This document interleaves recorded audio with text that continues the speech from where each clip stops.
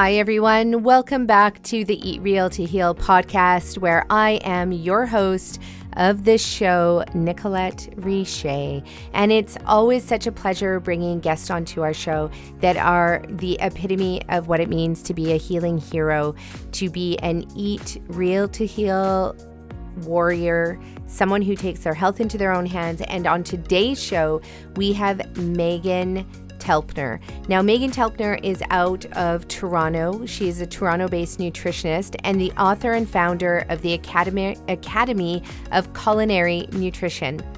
So Megan has been told numerous times that her humor and that her engaging nature and her real approach to living an awesome, healthy life is really what draws people in and inspires them to stick to her programs of Eating Real to Heal. Now, at her school at the Academy of Culinary Nutrition, she has been busy over the last decade growing this global tribe of vibrant, healing, living advocates. And she's also the author of 2 best-selling books that were picked up by a publisher. The first one being Undiet, which is all about eating your way to vibrant health. And then she went on to create the Undiet Cookbook. Now, Megan is also doing so much more. She has her school where she's also coaching coaches on how to go out there and start their own businesses in the art of culinary nutrition and the science of healing the body of illnesses via food. She uses her kitchen as a living laboratory. And in this show, you're going to discover her journey of growing up with health issues, which eventually led to depression and a diagnosis of Crohn's disease, and how she took her health into her own hands to become symptom-free, all by turning to food as medicine. So I'm so excited to have her on the show where she gets to tell her story of what it means to eat real to heal. Now, before we dive into the podcast, I also want to share with you that we have some news. Number 1 is the Green Mustache, which is our collection of plant-based whole foods, 100% organic restaurants. Well, we have a new menu, and I'm hoping by the time this podcast has aired that the menu will be live. So if you are in the Edmonton region of Canada, if you are on the West Coast in British Columbia, where our other 5 locations are, please come check out the Green Mustache and our amazing new menu. It's been 5 years since we've had to change our menu, and we decided to do it just to shake things up. And I hope you like it. So get into a Green Mustache, try our menu. Tell us what you think about it, because we want your feedback as well. Also, as this show is airing, please note that the early bird special for our nutrition and detox coaching program is most likely coming up. So get that early bird special. Sign up for our nutrition and detox coaching program, where we teach you the art and science of using the Gerson therapy to reverse diagnosed chronic degenerative diseases. So our program is fast, it's effective in actually reversing diseases of all kinds. People need to know that they have the power in their own kitchen to be able to turn their health around. So we teach you how to do that. And we teach it to you so that you can go out there and work with clients on your own once you graduate.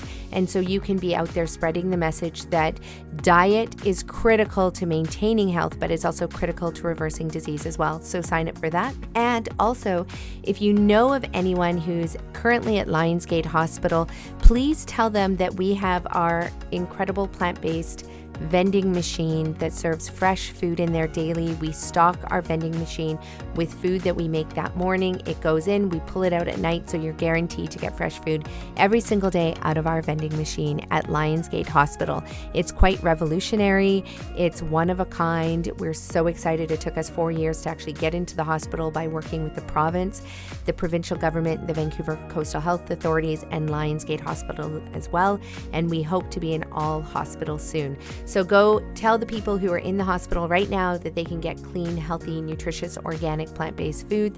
And now, stay tuned as we jump into an amazing show with Megan Telpner on this episode of Eat Real to Heal.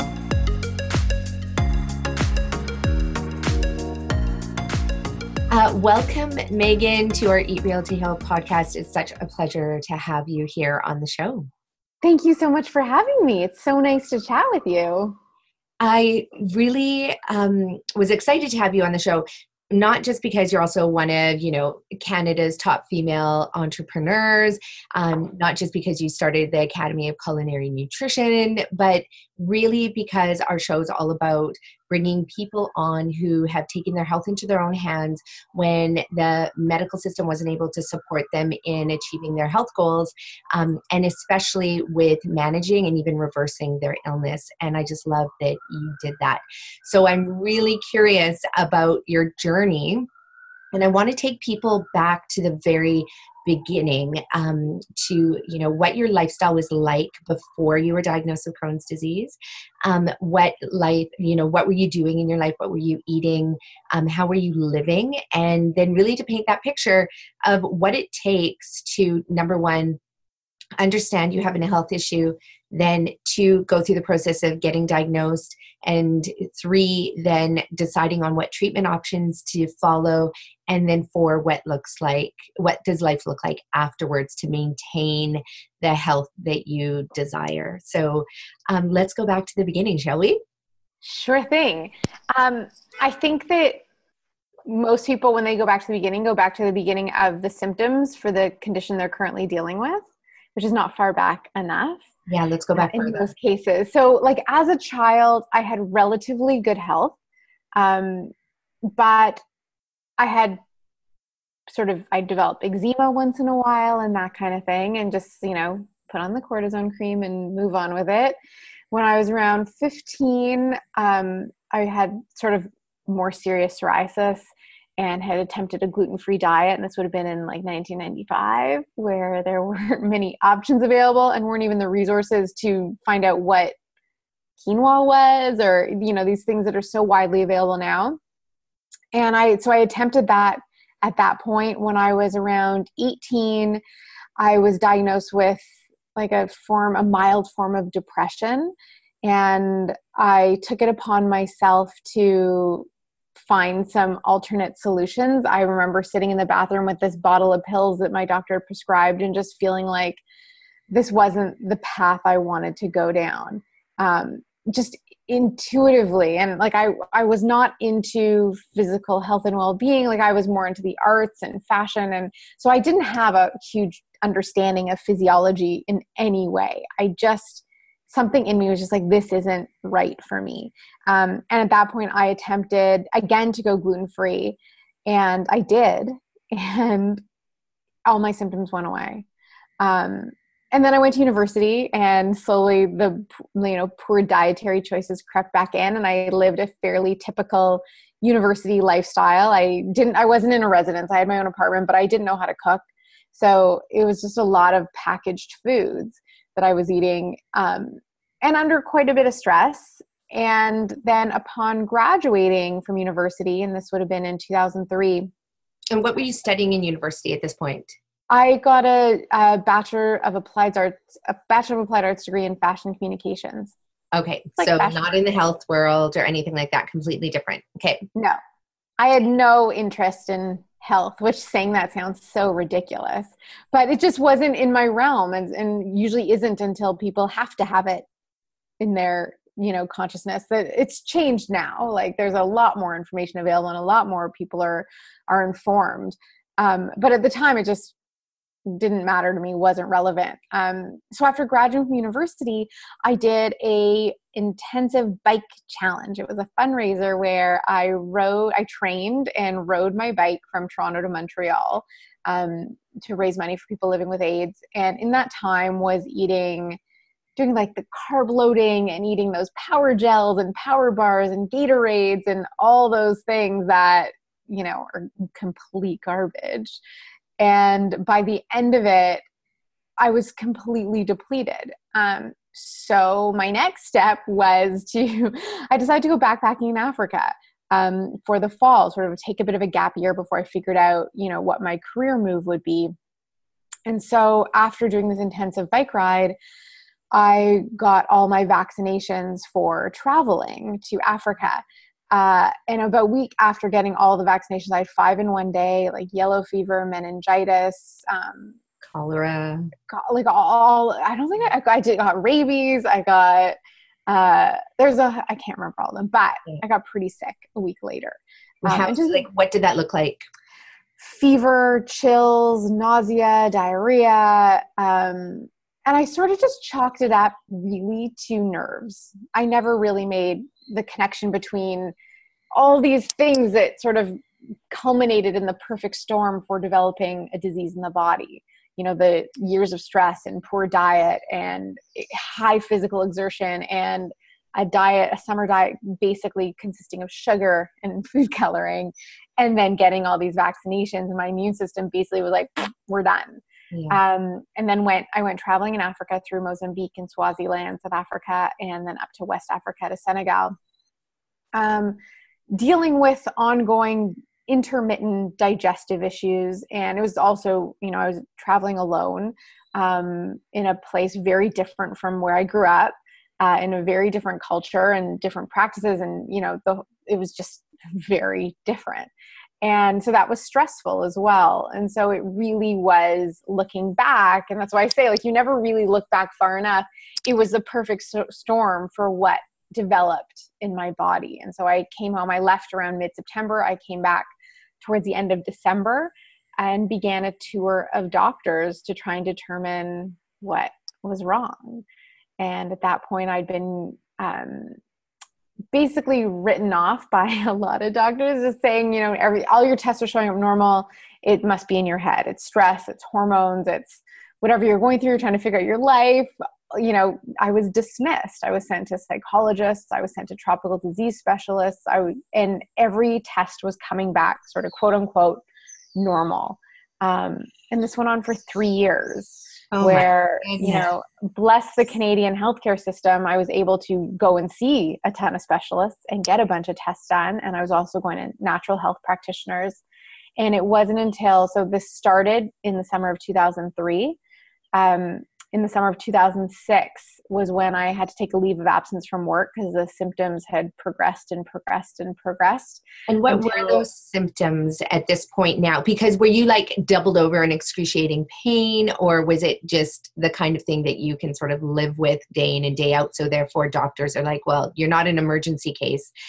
So we're not going to dive even further, but you're just go about your day. What kind of symptoms? Yeah. So it was the symptoms similar to irritable bowel syndrome, basically. So intermittent periods of constipation, diarrhea, low mood, low energy. I wasn't sleeping well.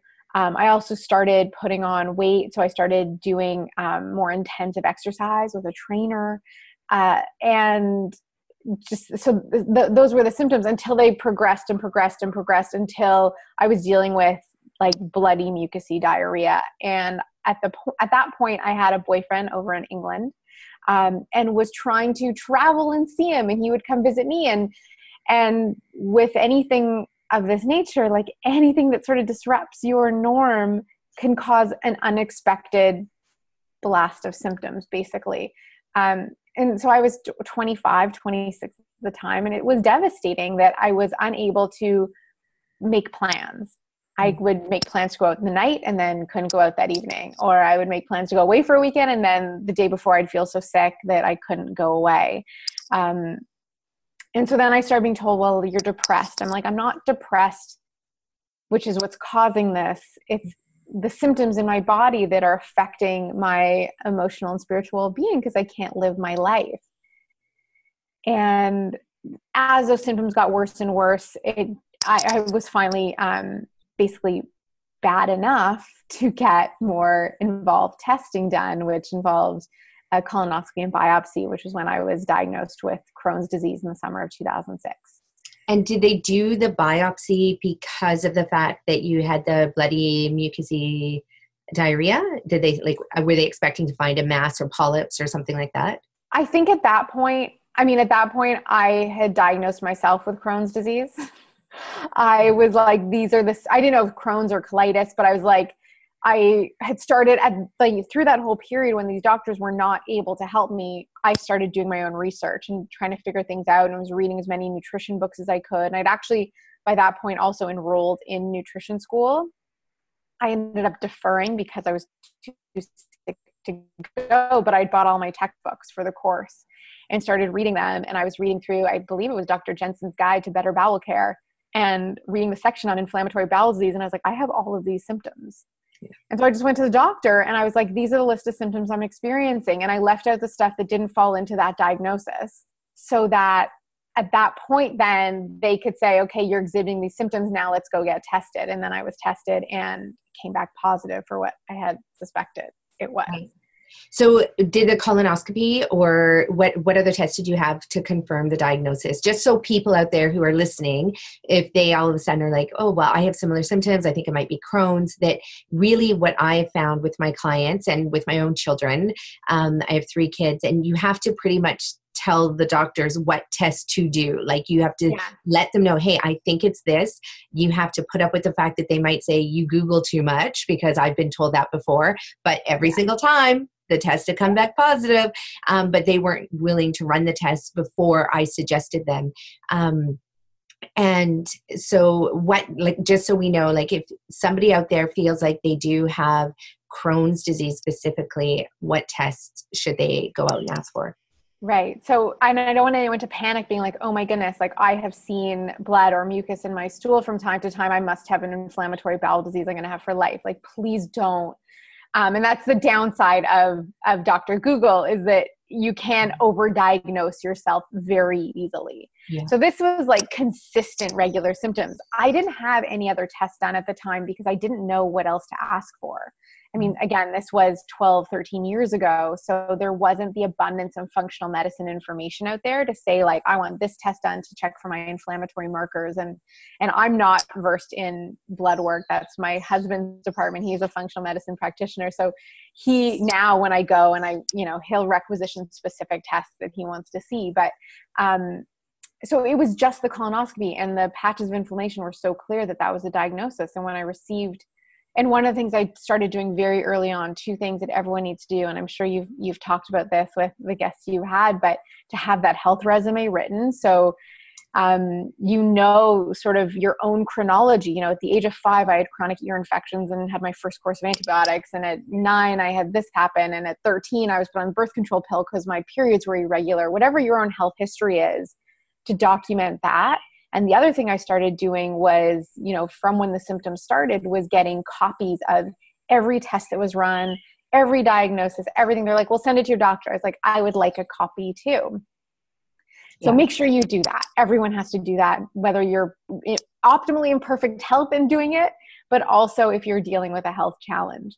Mm-hmm. And so when I received the copy of my biopsy report, it said chronic active inflammation, that was, I don't remember the exact words, but in line with a colitis diagnosis. But I looked at where they had found the inflammation, and it wasn't actually in line with colitis. It was in line with Crohn's.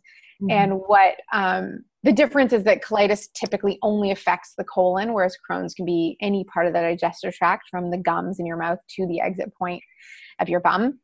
And so I went and I took it and had a second opinion from another gastroenterologist who confirmed it as a Crohn's diagnosis. It didn't really matter to me what it was. It was that I had this, and that the outlook was not good, that conventional medicine to this day tells patients that there's no known cause and no known cure, and there's virtually nothing you can do to affect the prognosis of the disease.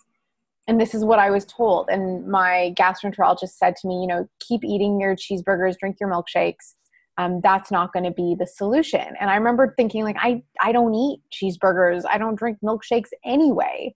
And again, with my fashion degree, not knowing anything about, I'd come to learn it just by my own independent research, but it seemed to me to be absolute common sense that what passed through the digestive tract would affect the health of the tissues of the digestive tract.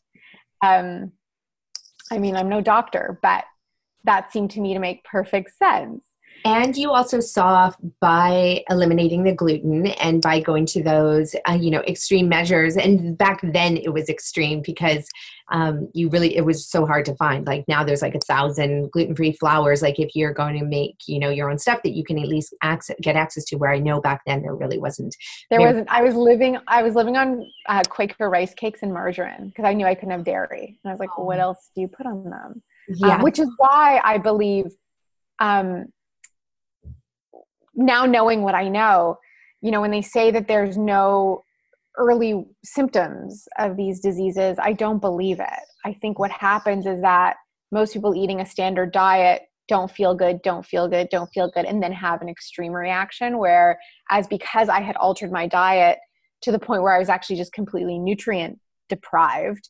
But I think also because of that, I had a slower progression to a full-blown diagnosis. Which I'm grateful for, because it meant that when I was diagnosed, at the time the doctor said, you're not bad enough to need medication or surgery, but let's take a sort of watch and see approach. And because of his arrogance mixed with ignorance, I would say, it invited me to defy him a little bit. So it invited me to find a solution that actually made sense, because what he was telling me didn't make sense. I'm not sick enough to need medication, so let's wait and see until I am. And I had said to him, I'm going to try acupuncture. And his response was that there's no proof, which there isn't. There's no evidence that says that if you get acupuncture, you're going to cure an autoimmune disease. But there is evidence that says it can be part of specific healing actions in the body. But what often they're looking for in medicine is that you take A to get B result always. Yeah. And that one thing has to be a factor that influences the outcome in order for it to be a successful intervention. And with natural remedies, it's usually here's 25 things that are going to work together to give you a long-term benefit. Exactly. And the thing that and that's exactly what we teach. What the two things that you said specifically were, I love the health resume that you call it. We call it, oh my gosh, what do we call it? We call it a whole health. So it's a whole health page, and it has your life in decades. So it has you from 0 to 10, 11 to 20, and so on. And you keep it on one page, and it's a landscape view.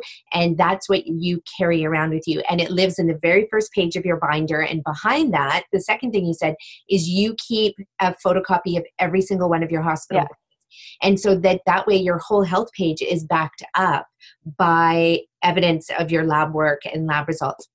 Now, the thing is, though, is what I love about this health resume, as you call it, is that you can present that to any doctor and immediately they get the full picture, because there's no way they're going to go through 50 pages of documents, or 100 in some cases, or 1,000 for some people who are really sick.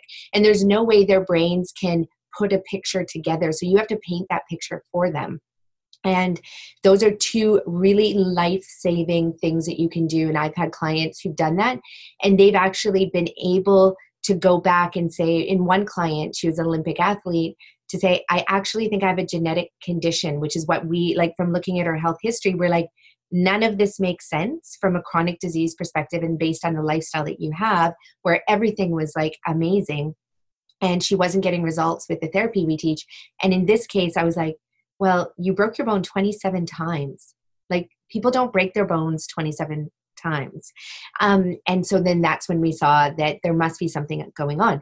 And so that was about one of my only genetic cases that ever came through, where most people, like 97% of these illnesses they have, are lifestyle diseases, right? They're chronic degenerative diseases. And so in another woman, by doing that, creating her health resume, she went through it herself. She's not a doctor. She's not a nutritionist. She doesn't have a sciences background, but she was actually able to see that 3 times, 3 different specialists had missed that she had actually been diagnosed with a condition, but never treated. And that was because too many papers are coming through and too much for the doctors to look at.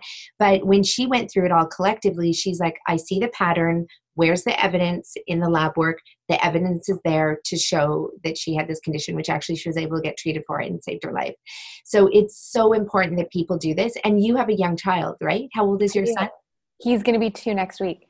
Exactly. So you start this from birth, like everything from the details of the birth and the pregnancy all the way through for the rest of his life. And then, you would teach him how to do this for himself. And then he does it for his partner and his kids. And it's truly an exceptional life-saving tool. So please, everybody out there who's listening, create your health resume. It takes 10 minutes to go back and remember all the things. And then even get someone else to interview you and be like, hey, between 11 and 20, what happened to you? Did you have any diseases, illnesses, surgeries, vaccinations, traumas, mental, spiritual, emotional, physical? It could be anything. And by getting somebody to ask you, it actually triggers your brain. Because I have a lot of my clients forget that they actually ever had an illness or a surgery. They're like, oh yeah, I totally forgot that I only have one kidney and I had a kidney. And I'm like, you forgot that you only have one kidney. Or else they'll say like they forgot they had cancer, or they forgot they had, psoriasis. And in this case, that connection between eczema, digestive issues, psoriasis, the depression, we see these patterns, and those patterns help doctors also identify trends. And it's really helpful for everybody. So thank you for sharing that. Another part, I just want to go back a little bit because, I really love how you highlighted that you were eating like rice cakes with margarine, which is probably one of the most nutrient devoid diets. And I know you weren't just eating that, but I understand why you had to eat that. Now, did your parents ever, talk about health and wellness in the house? Because I'm just curious about the moment where you're like, the doctor gave you the pills back when you were like 16 or 18, and you're like, this doesn't feel right. Like, was there a connection there between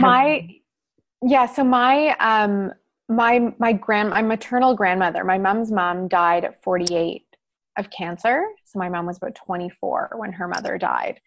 Mm-hmm. And then my mom lost her brother. Her younger brother was 30 when he died of cancer.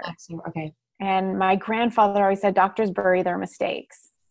And so there is a strong distrust in conventional medicine in my mother specifically. My dad has had his own health challenges, and everyone, comes into adulthood with their own blueprint. So there's always been that invitation to question medical authority, but we didn't know the options.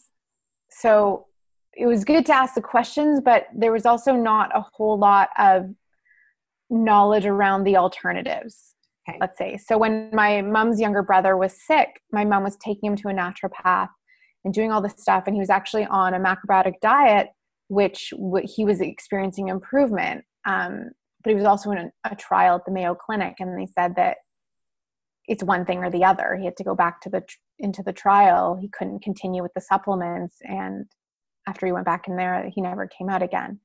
Mm-hmm. And so there was that, but there was never a strong confidence in what the alternatives were. So the benefit I had was that when, I was going to all these doctors and questioning this and trying to figure it out, that I did have my parents' support. Specifically, my mom came with me to every appointment. Mm-hmm. And she would ask the questions, because it got to the point where I just couldn't tell the story anymore without crying. So she would help me ask the questions. And when we decided that we would try acupuncture, it was actually my parents urging to give this a try. I was like, what's this going to do now? Like, I was just so tired of the process and just wanted to get on with living my life as people do in their mid-20s. And did the acupuncture help, or? Yes. Oh, it did. Acupuncture helped? Yeah. So I started, it was in August of 2006 that I got the diagnosis, and I was supposed to go back to the doctor in January of 2007. I deferred studying nutrition until January 2007 and decided I would spend those 3 months getting better. I would treat getting healthy as my full-time job, and decided it would be the most fun I ever had in my life, because otherwise it wasn't going to work. Right. And so I was going for acupuncture 5 days a week. I was drinking the Chinese medicinal teas that are the most vile thing I've ever had. So you went to a TCM doctor? Yeah. Okay. And sorry, do you have a follow-up on that? Oh, no, I was just curious. Like, okay. And did the traditional Chinese medicine doctor, was that also the acupuncturist as well? Yeah, they did. Okay, good. Yes, he did Just so both. people know, you can find an acupuncturist who's certified acupuncturist, but who's not a traditional Chinese medicine doctor. Or the other, you can just go to a TCM doctor and they would have been trained in acupuncture as well. So just so people know. Yes, he was the full package. And then I discovered that place in my apartment called The Kitchen, and I learned to cook. And I was just I was basically reading all the textbooks for nutrition school, covered like the massive textbooks, like Staying Healthy with Nutrition by Elson Haas. And I was reading them cover to cover and highlighting them and made my own list of foods that potentially would alleviate inflammation in the body and a list of foods that would exacerbate inflammation in the body. And I only ate from the one column, which was very, very long and predominantly made up of foods I'd never heard of or seen before. And on the no list was gluten, dairy, sugar, alcohol, caffeine. That was basically it. I'm like, I can do this. Like, this is easy. And then I gave up my gym membership. So no more 5 a.m. workouts with a trainer until I thought I was going to vomit. Started practicing yoga. Through the yoga studio I was going to, I was introduced to a meditation teacher, started meditating, and I was operating on a different frequency. I started reading spiritual books. I stopped having the TV on constantly. For the first few sessions of acupuncture, I wanted to listen to music because I couldn't deal with my own silence. And within a month, the symptoms of Crohn's and all the digestive issues I've been dealing with for the past 3.5 years, probably more than that when you really think about it, but were completely gone. And within 3 months of this sort of regiment, I was healthier than I could ever have remembered being in my whole life. I was happier. I was excited about life. I had energy.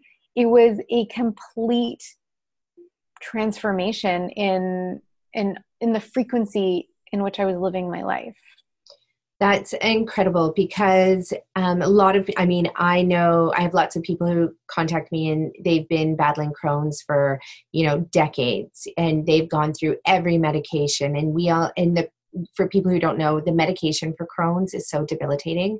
I rarely meet somebody who's had Crohn's for decades where they can actually work. Like, they're on medical leave, sick leave, disability leave. The medications are so strong that if you overdose on them even by a few micrograms, then they become a carcinogen in the body. So they can cause cancer. So now it's like this constant management of your meds. The doctors are like, okay, well, that's not working now, so let's try this and let's put this combination together. It's like truly you become like a living laboratory for the medical system as they try and piecemeal a treatment for you based on your symptoms. So it's not about treating the Crohn's, it becomes about treating the symptoms. Like, oh, now you have like excessive diarrhea. Now you have excessive migraines as a result of the meds. Now you have excessive inflammation and bloating.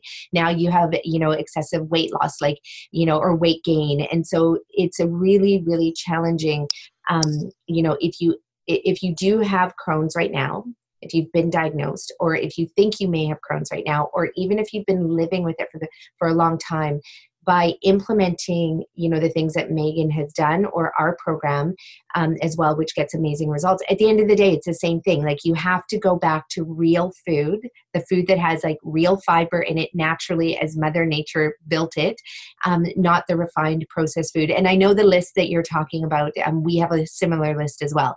It's basically eat all of these foods here on the right-hand side that says food to eat in abundance and foods to avoid 100%. And when you do that, it's incredible what happens to your health. And you can turn your health around literally in as little as 3 months, which is what we see for many of my clients that have even some of the most debilitating diseases. Anywhere within 6 days to 3 months, they are fundamentally a different human being. Literally, like your cells turn over so quickly. Yes, I have two things I want to say. One is that I appreciate you outlining sort of the trajectory of what happens, the prognosis when you have one of these diseases. Because usually in mainstream media, I've been highly criticized for taking 3 months.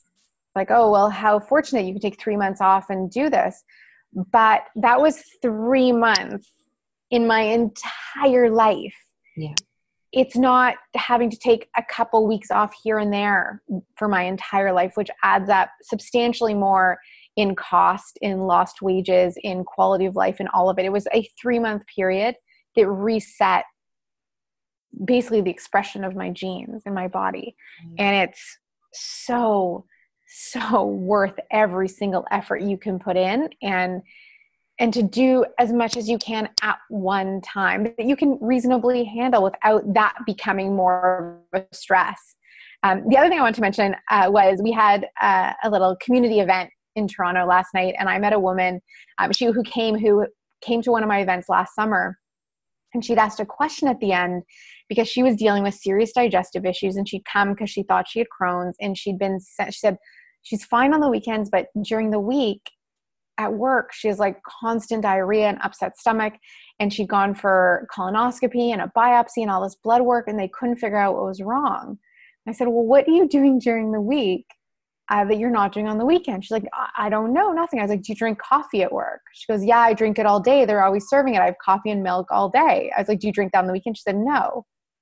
And it was like this thing that was so straightforward. And when you look at those foods lists, like my entire program at my school is 100% gluten-free, dairy-free, and sugar-free. Because when you can get rid of those things, you're at least eliminating so many of the potential triggers of the most common chronic diseases that we're seeing, like, and coffee and alcohol as well.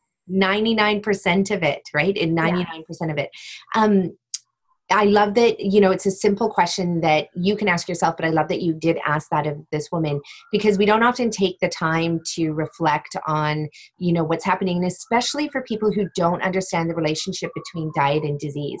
So I often get the oncology reports and all the diagnostic reports from my clients, and they come to my desk, and I get to read the oncologist notes or the physician's notes, which often say, because my clients will say, well, I'm going to change my diet. That's what they tell their doctor. They want to share it with them, like I'm going plant-based, whole food, unrefined. And then, so the doctor will write in there, and I have like hundreds of these documents where the doctors have written, don't change your diet because there's no connection between diet and disease. And it's gotten to the point where actually I've thought about it filing, and I'm most likely going to do it at some point in my life in the next few years, but file a class action lawsuit. And, with any one of my clients around any one of their diseases, where the doctors write that down, because it's actually criminal to say that there's no connection between diet and disease. Where one of the things when I have doctors who'll say that to my face, I'll say, well, if there's no connection between diet and disease, why do you give patients in the hospital an IV bag that has potassium, magnesium, iodine, like nutrients? There's nutrients. There's nothing else in that bag but nutrients. And nutrients, those are the same things that are found in food. Or why do we tell, patients that they need to take, vitamin D? Or why is all of our refined food, the packaged cereals and the milks and the, anything that's packaged on the grocery store shelf, why is it fortified with vitamin C, vitamin D, vitamin A, vitamin E? Like, why do we have to avoid all these nutrients when we're going through chemotherapy? Exactly. And when they want to suppress the immune system, why do they tell you not to eat greens and not to eat fruits and vegetables, and, to minimize and just eat things like bread and protein? And, so what is protein? Protein is, it's amino acids. Your body makes the protein in your body. I mean, at the end of the day, it all comes back to being nutrients. And so diet does affect our health. So in the case where you asked that woman, I just love that you did that, because you're getting someone to think about the relationship between what goes in their mouth, what they're literally choosing to put in there, and then how that affects their body. Where I can tell you right now, there are thousands of listeners who have never thought about the relationship between what goes into their body and the disease and the symptoms that they have. So I think that's a really powerful tool to just be able to ask people questions. You don't have to say, hey, could it be this that's causing that? Just get them to point it out. Yeah. And I advise my students in my program, because a lot of them come into it because of their own health stuff. And I always say, like, before you go and invest all this money into and time, which money we can make more of, time you can't get back. but to just eliminate those basic things. And then at least when you go to work with your practitioner, you've done so much of the groundwork yourself, so you can really get into the important therapeutic healing stuff. You've gotten rid of the junk that is causing a lot of it and that's caused a lot of the imbalances. And instead you focus that time and your resources not on like just the multivitamins, which, you know, have their place, but on like the therapeutic stuff that you need to regain and rebalance and get into optimal levels for optimal health. Exactly. And I think you brought up a good point there. You know, there is a place for supplements. There's a place for additional nutrients that you can't get via your food. But if people think that they can exercise their way out of a bad diet, if you think you can supplement your way out of a bad diet, and a bad diet, when I talk about that, it's really our standard American diet where it's highly processed and refined. We have these ultra processed foods. And if people don't know what that is, it's the difference between a bag of chickpeas that you soak and cook yourself, or a can of chickpeas that has been in a can of aluminum and plastic for maybe 2 years sitting on a grocery store shelf, and then which is a processed food now, and then a hummus which has been made already. So somebody's taken the can of chickpeas, turned it into hummus, and then they've added all these crazy preservatives. Sometimes they put dyes and coloring and salt and sugar and all of that. So you have unrefined whole foods, then you have processed whole foods, then you have ultra processed whole foods. So we need to go back to eating these whole foods before they get processed or ultra processed. But I mean, that's a really good point that you make, is that, you know, we have to start with our diet first. And that's, you know, you said it earlier, you went into your kitchen and you use that as a tool to support your healing. And, you know, I love to call it the local pharmacy, because that is truly where the local pharmacy is at. Yeah. So important.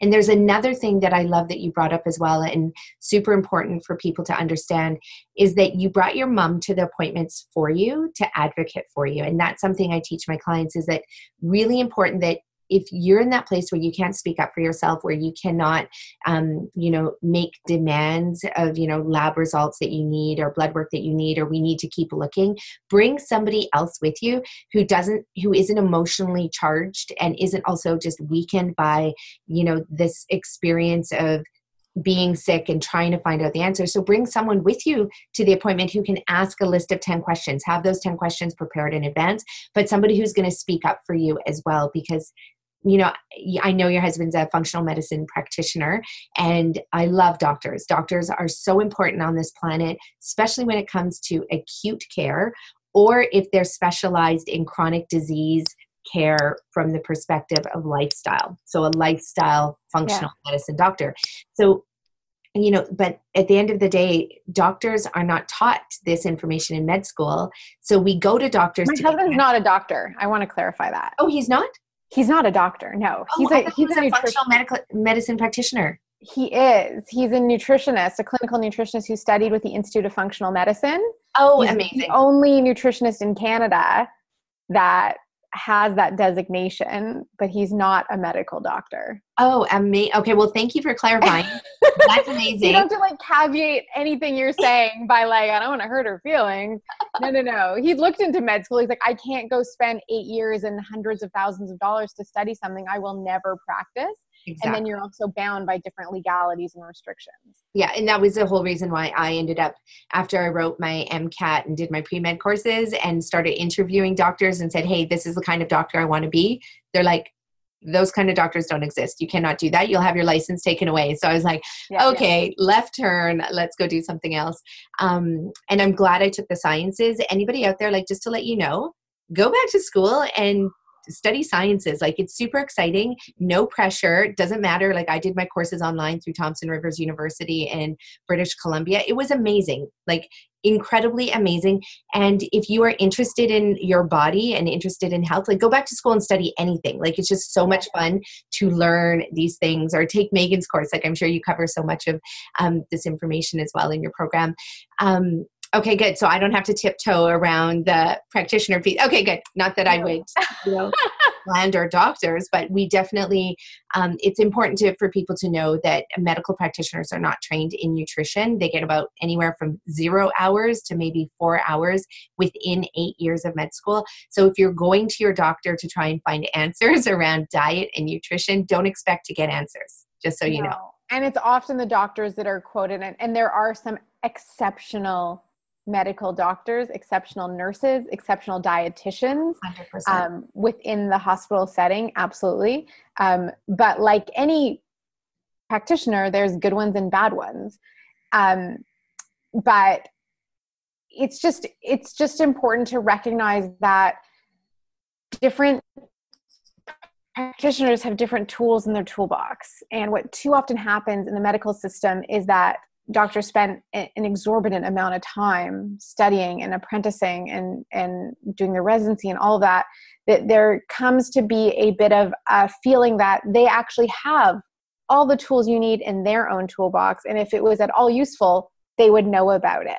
And that's just not the case. And so optimally, you're working with practitioners, doctors, and I don't like the term alternative health practitioners. I don't think it's alternative. It's just there's two different types of practices, but that are open to working with each other and that are supportive of whatever path makes the most sense for the individual. Yeah. Yeah. And it's important to shop around as well. Like, I love that you said you went and got a second opinion. Super important for people to go do that. Because if you're just going to go off what the first doctor says, and if the first doctor says something and it resonates with you, you're like, oh my gosh, this makes so much sense. Then you're able to apply whatever tools you have and you get results. Like, at the end of the day, you're after results, right? Like, I'm sure you would not have stopped if you kind of got half the amount of bloody stool diarrhea and, mucus. Like, for you were after like 100%, like, we need to get my health back. Is that correct?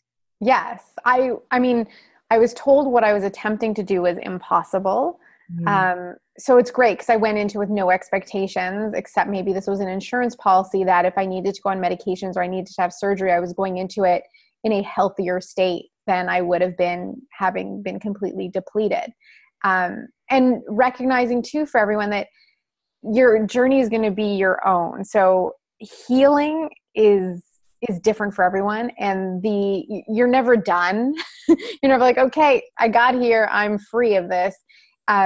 So there's ebbs and flows to the path, and being 100% symptom free may not be the outcome for everybody, but every effort is worth it. There's value in every effort, and it's cumulative. And so I think it's just important to recognize that, because one of the challenges is once there is a medical intervention, once there is a surgery, or once you're on a medication, which can absolutely be life-saving and essential depending on your circumstance, but it does complicate the process of returning to a natural state of, I don't want to say natural, but a unsupported state of health that isn't using medications to mask symptoms, where it is actually your body's operations that is keeping you well. Exactly. And when you made these changes, so in that 3-month period, and, that's incredible that you gave yourself that time. If anybody, is thinking about, I don't know, going on vacation or going back to school and you're currently have health issues, why don't you just delay school? Like, you can go to school next year or in 6 months from now, or you can go on vacation next year and 6 months from now. And, just prioritize your health today and make that your vacation and your learning, so you're going back to school to study your own body as you make these changes to your diet and your lifestyle, and just see what happens. And, call it a staycation, where your home is your kitchen and you can invite your friends into the process and, have dinners with them where you cook together and be like, I'm experimenting and wanting to see if this is going to work. And you commit to, like, whether it's, 6 weeks, 3 months, 6 months, whatever it is. I mean, choose a timeline and stick to it and just prioritize your health now, because like you said earlier, you could have lived this way, suffering from these symptoms for the rest of your life, and who knows where that would have ended up. And already you weren't able to do the things that you were wanting to do. You were having to cancel plans. So, prioritize your health today, not tomorrow, not next week, like literally today, and get started. One of the things too that I want to know is, as you're going on this journey, I want to just go back to that connection between the mental health and the diet, because again, just like people don't realize that disease and diet are connected, a lot of people don't think that their mental state and diet are connected as well. So did you have like brain fog, memory lapses? Like what was it besides the feeling of depression? What other symptoms did you have that were, classified under mental? I was just exhausted. Mm-hmm. And I probably had brain fog. I don't remember. Just kidding. I was like, I had memory lapse, I think. I forget. No, I just was low. I was just low energy. Like lackluster. I just had no enthusiasm or excitement for life.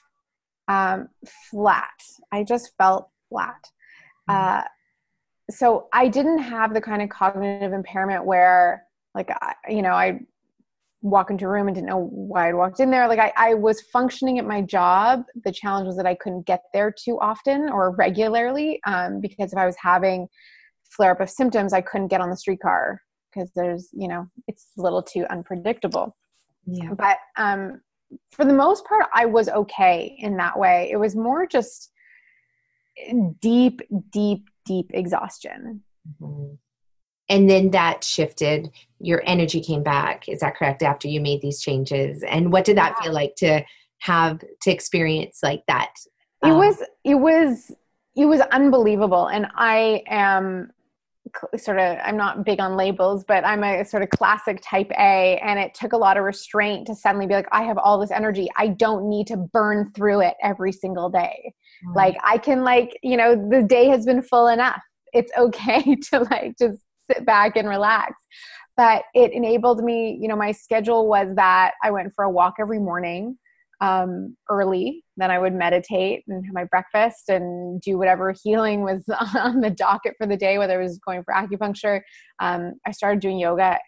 Again, I was a little bit manic, but I went to yoga almost every day, and they were, hour and a half classes.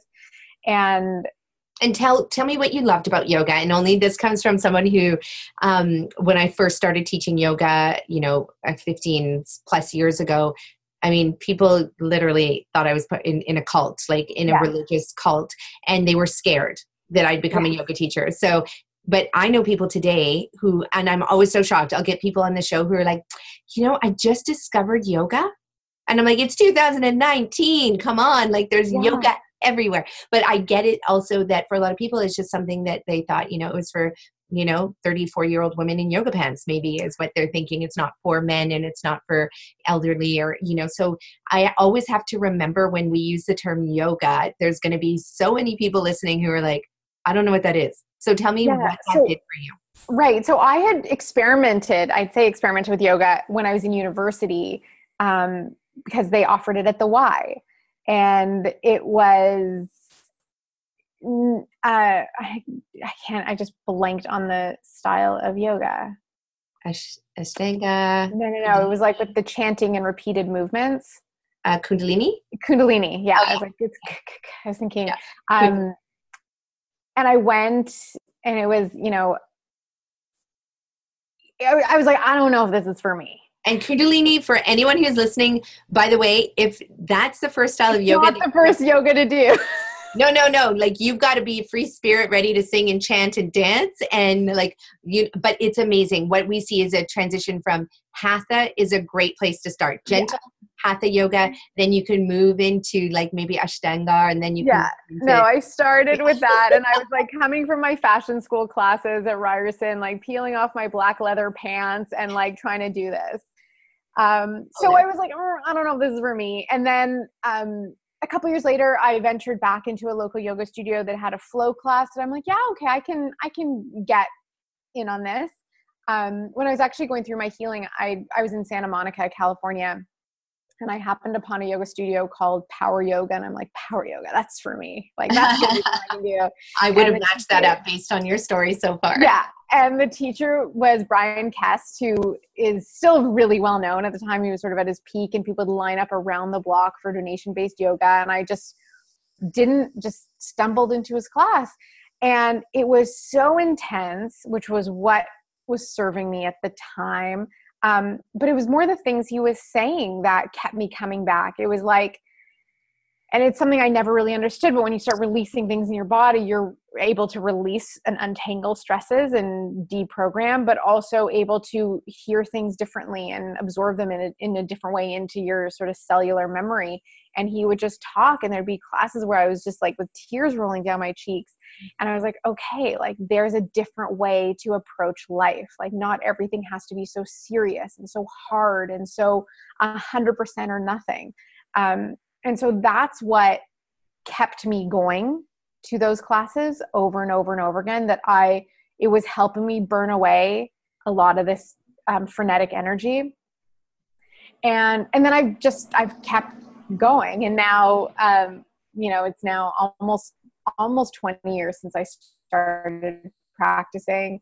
And for me, the best yoga class is where I just lie down. Like it's taken 20 years to be able to get there and be like, this is the best yoga class I've ever been to, where I don't need any effort. I don't have to do anything, but can just switch into that mind space. And, with a 2-year-old and a business and all these things going on, like that's all that I have at the end of the day. But it was those first initial classes that affected me physically and emotionally, that kept me coming back, and that allowed it to become something that was regular in my life. And I still will, dip into those kinds of classes, and I love them. But, after having my son, I didn't do much for a full year, and then did an hour-long audio class that I used to do all the time like it was nothing. And I did it and like literally couldn't walk for 4 days. And I'm like, I am not in the same body I was when I was 27 doing yoga every single day. But that sort of has been my journey. And it's still, for me, it's the ultimate physical and mental therapy. Yeah. And, about the yoga as well, it's to remember, I really appreciate that you said I'm not in the same body, because after having kids for me as well, it was interesting because I'd go into certain poses and I was like, my belly, I actually have to like lift it up and move it to the side. My organs have shifted and it's pinching an organ when I like try and bend in twist in a certain way. And so then I was like, you know what, like, is, a fast flow power class, the yoga for me post children, given, how much I work and the fact that, my weight didn't come off as fast as it does for me, for other people. And the beauty about it, it's like going to a doctor where you get a second opinion. You can go to another yoga class with another teacher, and there's, hundreds of different styles of yoga. At the end of the day, yoga really is about breathing. It's about stretching. It's about giving yourself a time out and just, slowing down. It's about, spiritually shifting, mentally, emotionally, physical shifting. And you can do that in lots of different ways. It also doesn't mean you have to go to a class with a teacher every time. Yoga could literally be like, throw your mat on the ground. And even if you don't have a mat, throw a blanket on the ground. And if you don't have a blanket, just get on the ground, whatever the ground is. And you can lay there. You can twist your body. You can breathe. You can, it doesn't have to be an hour and a half class. It could be 20 minutes. Yoga is also giving to other people. It could be hugging somebody, smiling, karmic yoga. It could be sitting in your office chair and then just swiveling around and taking 10 deep breaths. So for anybody out there who's had any presumptions about what yoga is, just know that it can happen anywhere at any time. Okay, so let's get back into what a day in the life looks like for you. So, and was this in that 3-month period when you were healing yourself, or is this consistently now as well? Oh no, that was when I had no job, no children. Okay. So let's paint that picture out. I'll try not to interrupt too much. And then I also want you to paint what your picture looks like now. Like, what is your health regime now? With a busy career and a toddler and a partner. So let's go back to you would go to yoga, go to your treatment. I would go to my treatment, go to yoga, buy some food, and I went grocery shopping every single day. And just, I was filling my days with things that were bringing charm and joy and delight. And so I would spend the afternoon like reading or cooking or socializing, like doing things with people I enjoyed being with. And at the time I'd gotten quite involved with the meditation community because I wasn't living where I normally am. So I was meeting people, and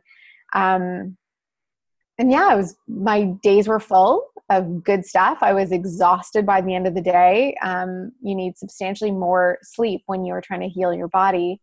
And so I was getting long hours of sleep. That was around the time I gave up television, because I was raised in Winnipeg, and for anyone who is not in Canada, it's a small city in the middle of the country that's very, very cold for most of the year. And there's always a rule that if the sun was shining, we couldn't be inside watching TV. And I was suddenly living in California, and the sun was always shining.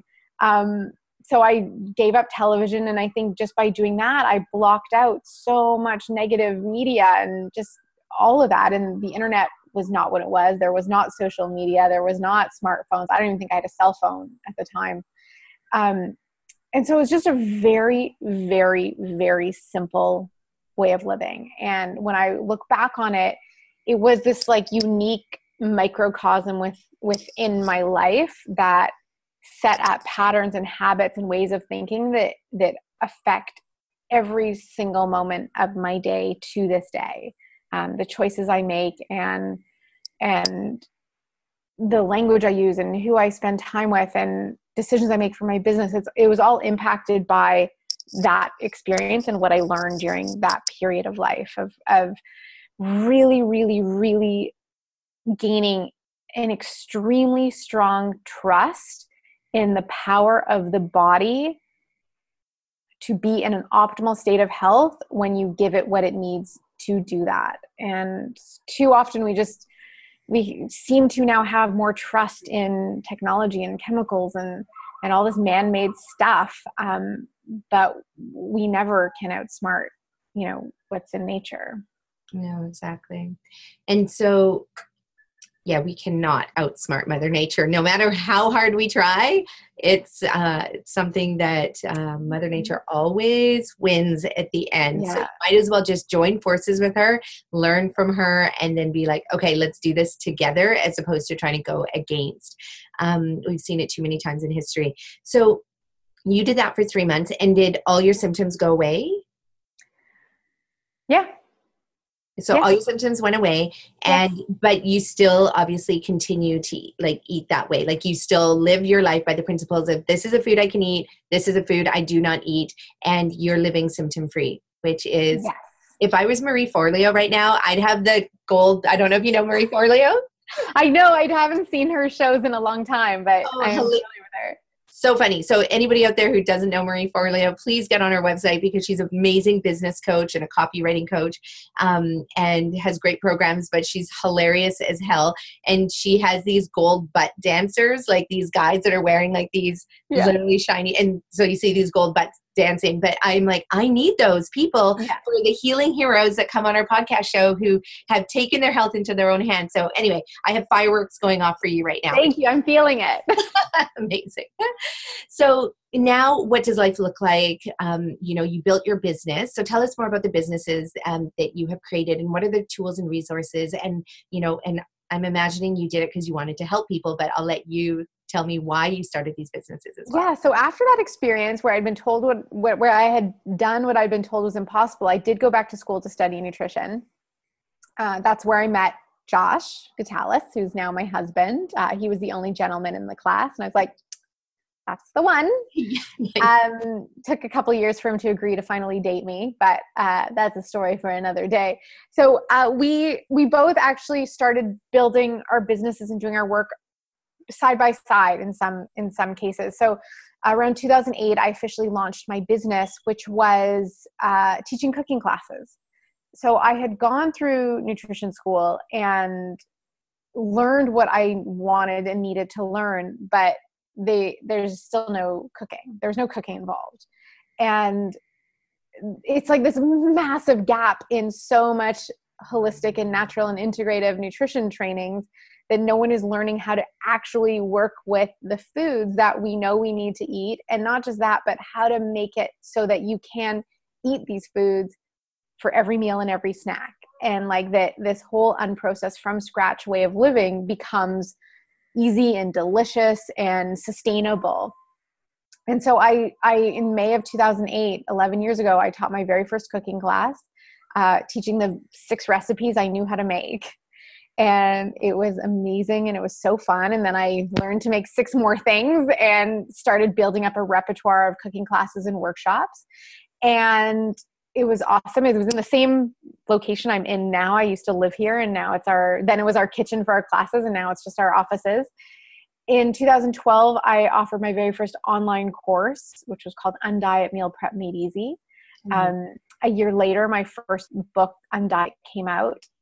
And in the spring of 2014, 5 years ago, we launched the Academy of Culinary Nutrition, taking what had evolved into an in-person certification program where people came to the kitchen. I could fit 8 to 12 in the program at one time, and they'd come twice a week for a hands-on cooking class or a demonstration style workshop for 14 weeks, September to December, which is no accident because that's when my transition was. I'm like, if I could do it in this time span, anyone can do it in this time span. Amazing. And I started filling, I say we, because I don't know why. I always had either volunteers or eventually had, full-time paid assistants. And then in the spring of 2014, 5 years ago, we launched the Academy of Culinary Nutrition to offer this 14-week certification program online. And so we had 100 people in our first run of the course, which blew my mind that it started with like 6 people around a vintage drafting table, which was my kitchen table at the time, that it had grown into this. And now, 5 years later, we had a party celebrating last night, the 5th anniversary and the launch of our new podcast, but we have now over 1,800 graduates in 58 countries. And on top of that, we are now certifying instructors. So we have 300 instructors around the world teaching the same 8 classes that I was teaching in my kitchen. And so it's just sort of infinitely multiplied the reach and capacity to get this vital information into people's homes, into their kitchens, into their mouths, into their bellies, into their cells, to really get that foundation of that we need to cook.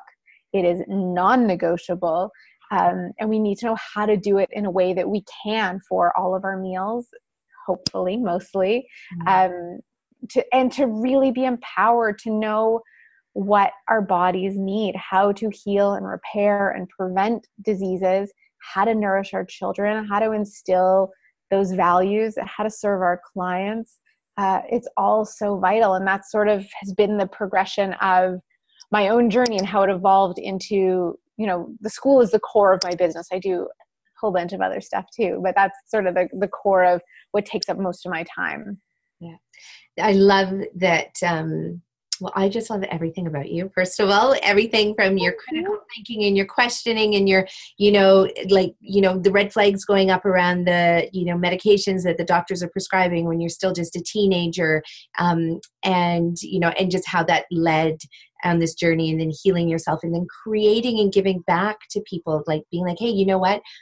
I learned this, let me share it with the world, and which is what we need to do when we learn something. So many of my clients, when they're sick, and then they do the therapy that I teach, and then they heal, a lot of them just want to get back to life. They're just like, I'm just so grateful to not have a disease. And so they go back to their job, they go back to their families, they go back to life, and they still live by these principles. But I often ask them, I'm like, hey, do you want to share your story on a podcast? Do you want to write a book? Do you want to, and they're just like, no. And which I get, I completely get that not everybody is type A extrovert, let's go tell the world my story. But at the same time, for the record, I'm an extreme introvert. Oh, you are? Yes. Oh, you don't come across that way at all in any of your videos or anything like that. So I love it. Videos are easy, but put me in a networking room and I'm hiding in the corner, just wanting to disappear. Oh, that's so interesting. Okay. So I take that back. Introvert or extrovert, but find a way to share your story. You don't have to teach cooking classes and create online courses and write a book, but it is nice just to share your story, because these stories are incredibly powerful. And what we've seen is when people do share their stories, my clients do that, the doctors listen. And then they're like, what? You were my patient once. You stopped seeing me when you decided to take your health into your own hands. But they often don't get the feedback, right? They don't know what their client did. They might have gone on the meds, and then all the doctor knows is, great, you took the meds and the prescription I gave you, and now you're living, whatever, symptom free with these meds. So I don't know. I just love that you've gone and done this and have given back this way. I think it's important for everyone to recognize like the influence that we have on those around us. We have the ability and the responsibility and the privilege to choose our influence. Mm-hmm. And it doesn't necessarily mean, going to your spouse, which is often what happens, like, you can't eat that, you're going to get sick, and I'm not going to, like that happens a lot. And it's often, let's be honest, women who make health and lifestyle and dietary changes, and it's the husbands who are often very resistant. But if we just lead by example and be consistent with it, that's extremely powerful. And what most of us do end up having to, if we're not changing our whole careers and want to share our whole story, is at least be open when someone asks you, I noticed that you're looking a lot better, because often that comes first. And it's not necessarily a weight loss thing. It doesn't or shouldn't always have to be, but it's often like in the eyes and the skin and energy and a vibrancy. But also don't be shy to say what you did. It's an accomplishment. It goes against the extreme status quo and a paradigm we're sort of all attempting to be ushered through and in. And so it's an accomplishment to be able to resist that and make those changes to choose a different path for yourself. And I think that when we do that, we've then earned the honor and the privilege of being able to share that and influence others in that direction without being, I always say, don't offer advice unless you're asked, which I think is important. That's a good piece of advice. But being not being embarrassed or shy to share it either. Yeah, no, I fully agree with you on that. Like, if anybody out there does have a story to share, come to us. Like, we'll share your story to other people. Like, just give us permission to do that, because you really could save somebody's life just by letting them know that, hey, you know what? This is why I don't drink alcohol, or this is why I don't drink coffee, or this is why I only eat, these foods and I don't eat those foods. It's really simple. And I know it's hard because a lot of people are like, but you need all that extra blah, blah, blah. And, you can't live without X, Y, Z. And you need to have dairy because you need calcium. Like, there's so many misconceptions. And I get that it's hard if you don't necessarily have the science or the nutritional training to explain it. But really what you could just say, hey, you know what? These are the foods that I eat. These are the foods that I don't eat. And by eating these foods, I don't have the symptoms of my disease. And it's why I look this damn good. Like, you could just say that. And a lot of people, even my students, and we're teaching the teachers. So I'm giving them the education, like you said, so that, and it's not just for them. And some people take it absolutely for their own personal use, but so they then also have the confidence that is evidence-based. Like, here's the study that says that this causes this, or this can help contribute to healing this.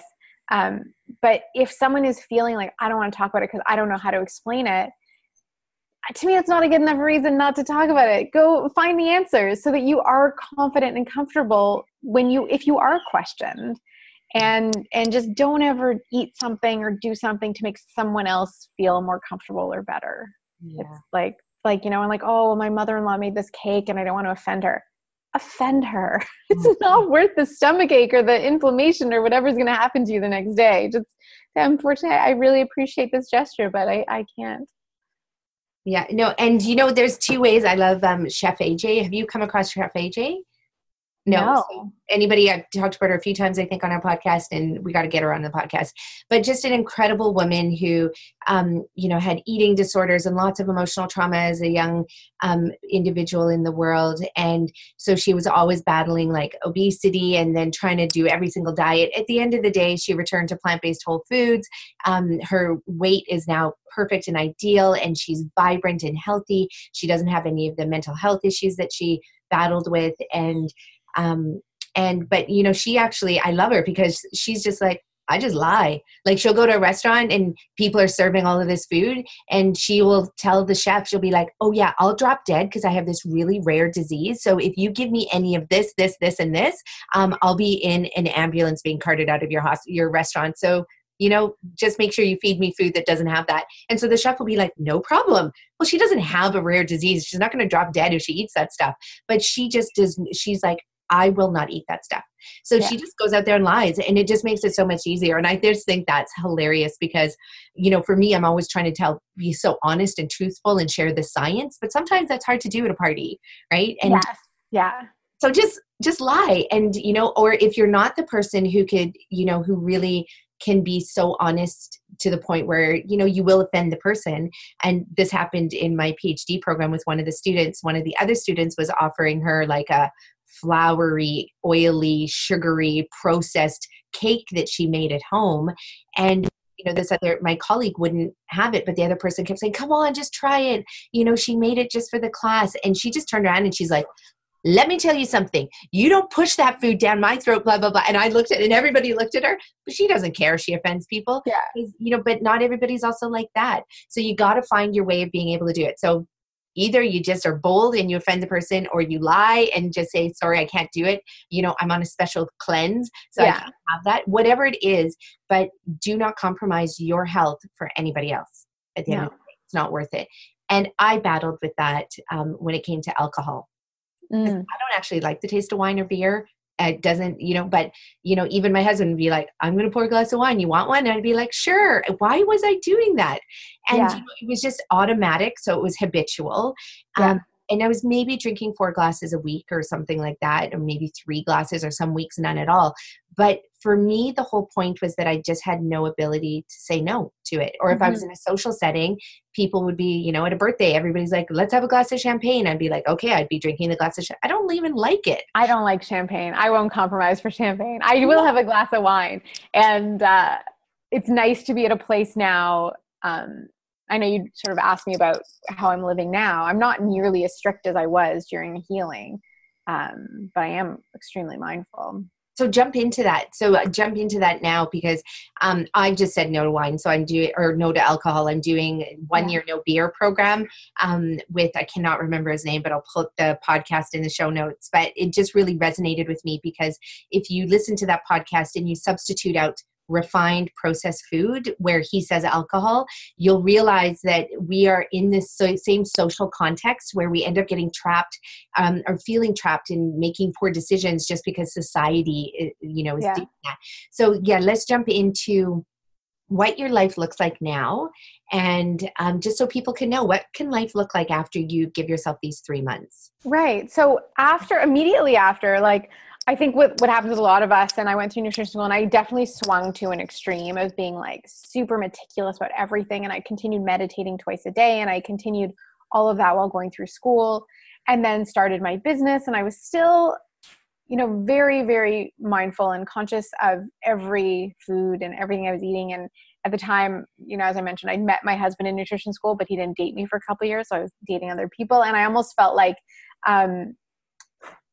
dating people outside of the nutrition world forced me to almost be a little more extreme to kind of like make my point, and that I couldn't compromise on anything because like they wouldn't fully get, where that window of, okay was. But as, and as I've evolved my life, the way that I approach it has also changed. So, when I was teaching cooking classes all the time, like that was a certain period of my life. And then when my now husband, when we moved in together, we sort of developed our joint habits and what worked for us. And now with a son, basically it's, we have a very busy 2-year-old, and we each have our own businesses. And so we've just now, I think, as my son's turning 2, have sort of found like a really great rhythm where, I get up, I'm still breastfeeding him. My husband goes to the gym really early. When he comes back, he gives our son breakfast, and that's my time to work out or practice yoga. Then I have breakfast while my husband gets ready. And then we all will either walk my son. He goes to a drop-in center, and we'll hang with him for a little bit until he has a nanny. So his nanny will come meet him there. Mm-hmm. And the way it's worked out is that I come to work 5 days a week. now. When he was little, I came, 2 to 3 days a week and would work from home the other days. It's a little bit more impossible right now to work from home. He knows I'm there. But I work roughly from 10 until 4:30 or 5, which is, a delightful schedule for me at this time.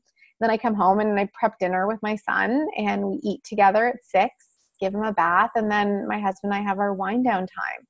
And we still, this morning was a beautiful day. We skipped both of our typical workouts and went for a walk in the park and let our son run around a bit in there. And we had that kind of free time. And we still eat strictly gluten-free and dairy-free and sugar-free. And I don't drink any coffee. I don't really have anything with added sweetener at all anymore. I don't eat a lot of grains anymore. And it's just really evolved based on my needs at the time. And they've changed. I was strictly vegan for a period until that wasn't quite the right approach for me. It was very different while I was pregnant. It was different immediately after having my baby. And my diet and lifestyle continues to evolve. What doesn't change is my commitment to eating unprocessed foods, to cooking as many of my meals from scratch at home. We'll go out for dinner maybe once or twice a month. I know that I can't eat restaurant food 2 nights in a row. I don't get a flare up of symptoms. I just feel really lousy from the oils and all the salt. Yeah. But it's still sometimes nice to go out. And so that's sort of the compromise we make, is to be able to go out and have that nice experience, my husband and I together. And we have the restaurants that we like and that we know can modify and do what we need to do. But we are 100% gluten-free, dairy-free, and sugar-free. And everything we have in our house is organic. And we're committed to that. And we've managed so far our son is gluten-free. He's a bit of a cheese monster. He likes his the raw cheese we can get at the market. But our son has never had a noodle. He's never had a piece of toast. Cheerio? A lot of the things what's that? A Cheerio? No, there's no one-way Cheerio cups for on-the-go snack. So we've fed him a 100% whole foods unpackaged diet. He loves eating. He loves all the food. He'll eat spicy curries. He'll eat, all kinds of seasoned, well-seasoned foods. He eats whatever we're eating, or we eat whatever he's eating. And the textures of the vegetables and the fruits he's all good with. And yeah, I mean, he's getting more selective, and I don't actually believe it has anything to do with the food. think it has to do with him asserting himself. Yeah. But if we make, say, a stir fry and he wants to pick out the red peppers or the carrots. So I've just started cutting everything a little bit smaller, mixing it all together, and he eats it and he's super happy. Yeah. So we don't. That's a huge commitment to make, because in this day and age when we are so busy with everything, and you and your husband are running businesses, it is so easy to grab the packaged processed food. And when I had my daughter, she's almost 15 now, and I didn't know about this back then. But I would still buy 100% organic. It was still predominantly whole food, but definitely I was doing the organic, smoothie cooking pouches. Yeah. And things like, we didn't even have squirty pouches back then. Yeah. That was an interesting thing that only came out, I think, when my daughter, who's 8 now, when she was a baby. So, but even then I was making all her baby food. We would give her, people on the C bus in North Vancouver would all be staring at me when I'd be on the C bus, and I'd peel the top off an avocado and I'd have a spoon and I would just jam it into the avocado and give her that food. Or same thing with a banana. I'd not even cut the banana. I was too busy to even cut the banana. So I just bring the whole banana, peel off the top a little bit, and then just scoop out banana for her when she was a 1-year-old or a 6-month-old or whatever, and feed her that way. And people be like, what are you feeding your child? And yeah, and it's interesting because I've been told it's really hard to do all that from scratch, but it was never an option not to. So I don't actually know any other way to feed my child. I imagine that if you had a child and you're like, oh, you can get, your baby food ready made and get the smoothie pouches and the packets of Goldfish crackers and the boxes of macaroni and cheese and all of that. But it's never been something we would eat. Yeah. So I'm not going to buy that for my child. And he goes to, it's called an Early On. It's a school drop-in center. They provide a snack, but we bring his own snack. And he so far hasn't questioned it. I recognize that there's more challenges when they start regular school and there's, you know, the dreaded birthday party. I'm like, he doesn't need any friends. He's fine with just me. And I know that those circumstances will come up, but I have a very strong belief, and hopefully soon it becomes a strong knowing, that we educate him on food now. When we're making a smoothie, we're telling him what's going in it. When we serve him his plate of food, without the little dividers on it, you know, we give him he eats the same way we eat. We tell him exactly what he's eating, and why it's so good for us. That, you know, I'm sure he's going to want to try all this stuff, but I also have every confidence in his, you know, intelligence to understand, you know, if he knows the why behind the choices we make in our home, that's going to stick. And the other thing for parents to understand too is that what you've done with your son and what we did with our kids is we exposed them to these different colors and textures and flavors and different herbs and spices. So their brain is actually comfortable with it. It's not foreign to them. If you only expose your child to processed refined food, you're basically only exposing them to 3 flavors, which is salt, sugar, and oil. So that's all they know. They don't understand that, you know, when you crunch a red pepper in one time of the year, it might taste a little bit bitter, and in another time it's a little bit sweet, but it's exciting and it's expected, versus a child who's never been exposed to those textures and flavors, and it's not as sweet as, you know, like for example, the salty, cheesy, what do you call those little goldfish crackers? Yeah, goldfish crackers. That, I mean, I've tasted those, and it's pure salt that I'm tasting. So that's what your child is going to start looking for, and you cannot compete. After you do that, it's so hard to go the opposite way and be like, hey, but I want you to have a red pepper. When there's a red pepper and a cheesy cracker, the cheesy cracker will always win. So you have to train their brains to those multitude of different experiences that come with eating and smelling food.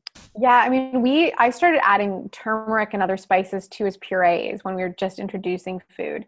And what's amazing to us is, like, we'll make a stir fry with like a lot of ginger in it, so it's got that kick, and he loves it. And on the weekends, we make like an orange grapefruit turmeric juice, which I dilute his. And so we call that orange juice. And then we go to the store and we get green juice, or when we make green juice. So he's always just asking for juices by their color.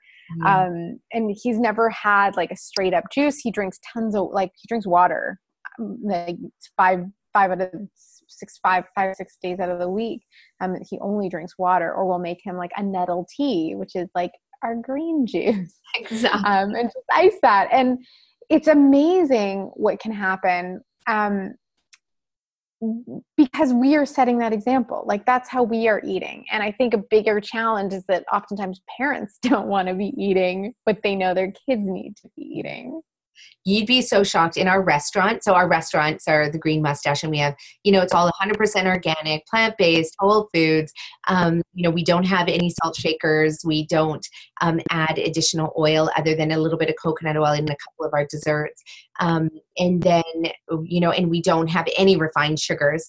You know, back in the beginning, I remember we got an order of, like organic raw cane sugar. Somehow, like, it just ended up in our delivery. And I think that things is like, it's used as a weight. It's frozen. It's like rock solid at our house. And we use it as a weight for something, like when we're doing construction, which is so funny that, like, no sugar used other than like dates and, you know, maybe a bit of maple syrup and, you know, and like applesauce or something like that. Yeah. So, but it's amazing how many parents come in that will be sitting there at our tables eating our food, and their kids have Kentucky Fried Chicken. You know, and we have to say that, you know, sorry, like, we make up you can't have that in there because it's cross-contamination. But, you know, and what I really truly want to say is, like, what the hell are you doing? Like, you're feeding your kid Kentucky Fried Chicken. And I know what they're going to say. They're like, but my kids won't eat this food. Well, of course they're not going to eat the food if they know you're going to buy them Kentucky Fried Chicken. You cannot compete with Kentucky Fried Chicken. Do they buy that chicken themselves? They buy their own Oreos? Yeah. Like, it's crazy. And parents, you know, they feel like, I don't know, like, well, your child's not going to starve themselves. I guarantee it. They're going to be mad at you. A teenager will be mad at you if you do not buy them Oreos and Kentucky Fried Chicken one day. They were going to be mad. But at the end of the day, you know, unless they're making their own money, like they're going to end up eating the food that you make them. Right. Yeah. And, you know, now one thing I can just rest assured, your child will go to birthday parties and they're going to be the last child at the table, literally dipping the green peppers and red peppers into hummus. And you're going to have the parents coming up to you and being like, what's wrong with your kid? Like they just clean the whole table of all the vegetables.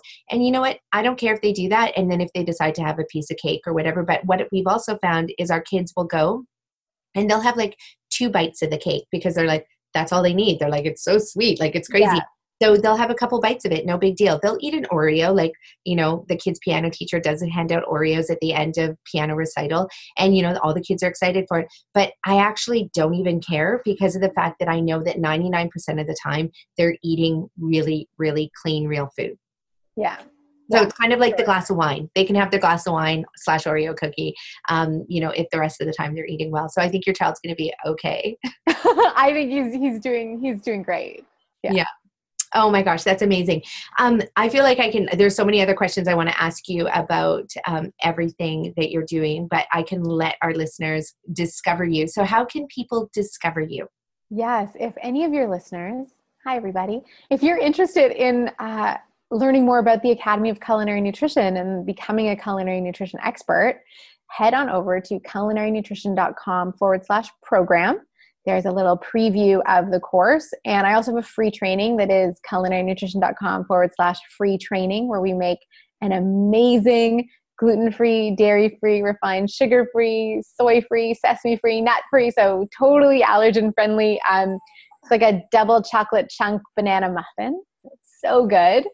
And if you want to learn more about me, I'm at megantelpner.com or Megan Telpner on Instagram. So that's where all the goods are. Amazing. Thank you. And who should sign up for your program? Because I don't want people listening to this podcast and being like, well, I don't have Crohn's, therefore I shouldn't sign up for any stuff. No, if you eat food, it's a good place to start. So the program isn't disease specific. All of our students are invited to choose a condition of choice they want to focus on for the term so that you're really, you know, targeting your learning on something that is acutely of interest to you. Or you can choose general topics, but it's really about people who want to gain confidence in the kitchen, learn how to cook from scratch, learn the healing properties of food, some traditional food preparation methods, and potentially who are interested in learning ways to share this with others. So we have graduates who are teaching their own cooking classes and workshops. We have people who are doing recipe development, recipe testing, cookbook writing, product development, and lots of other things. So there's so many ways to apply this. And I think it's one of those things like learning how to manage your finances, your own accounting, your bank balances, that kind of stuff. Knowing how to cook and how to nourish yourself and your family is such a fundamental skill that every human being on the planet needs to have. And this is a great place to start, whether you already have nutrition training or this is your first dive in. And yeah, I love that you mentioned that whether you feel like you're an expert already, like one of the things just from having gone through looking at your programs and getting the feedback from Andrea, who works for us, who did my training and then went on and did your training. And, you know, she loved it and she ranted and raved about it.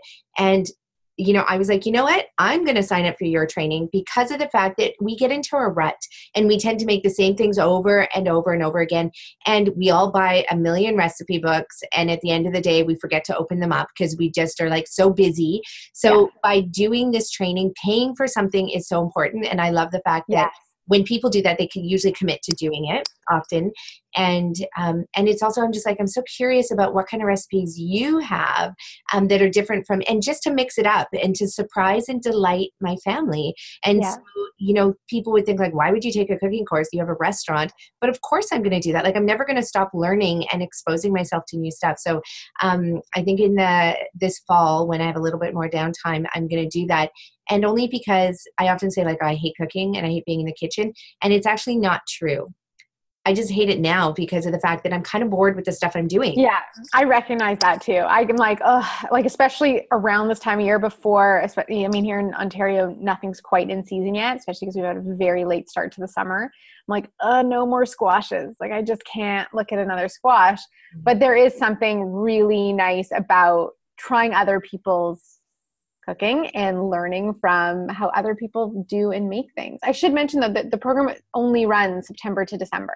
Oh, perfect timing for me. We only run it once a year. And so everyone goes through the program together in a class. And if you're in one of the 3 certification levels, you're assigned a dedicated program coach who works with smaller groups of students throughout the course. So we have an incredibly high graduation and success rate because of that accountability. And it's like, it creates this really amazing group dynamic for everyone as well to connect. And it's online, so anybody can do it anywhere in the world.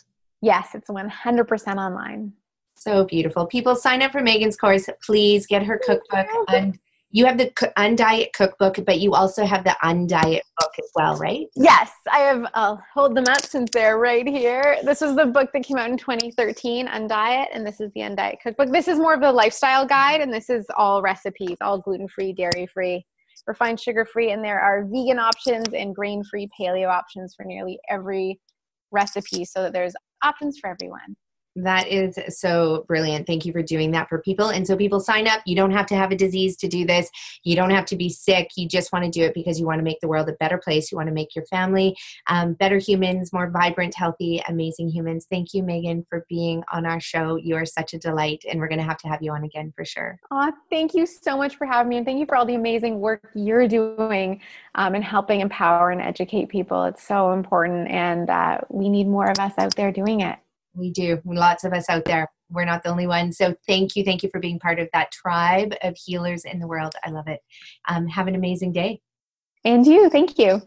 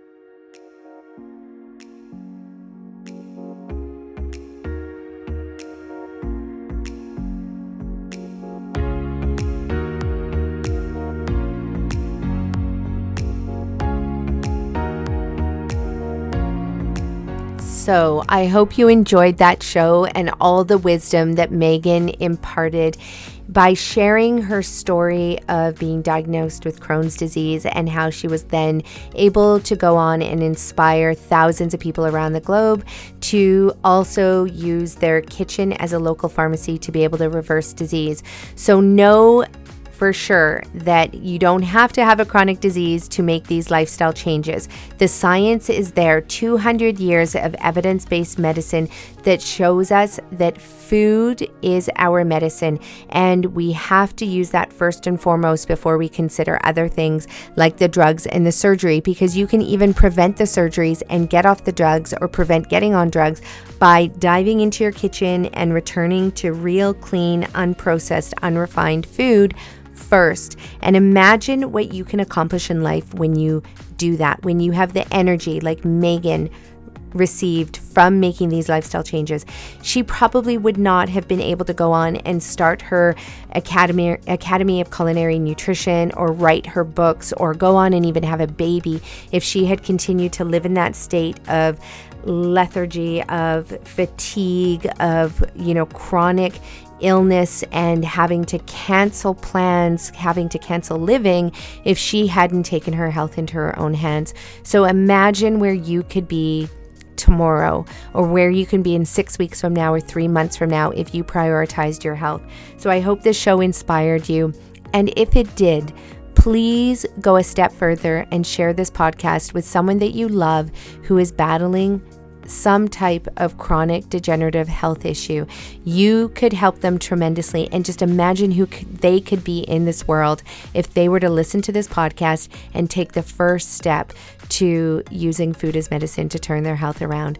So let us know what you thought about our podcast. Share it with others. Sign up for our nutrition and detox training program. Sign up for Megan's programs.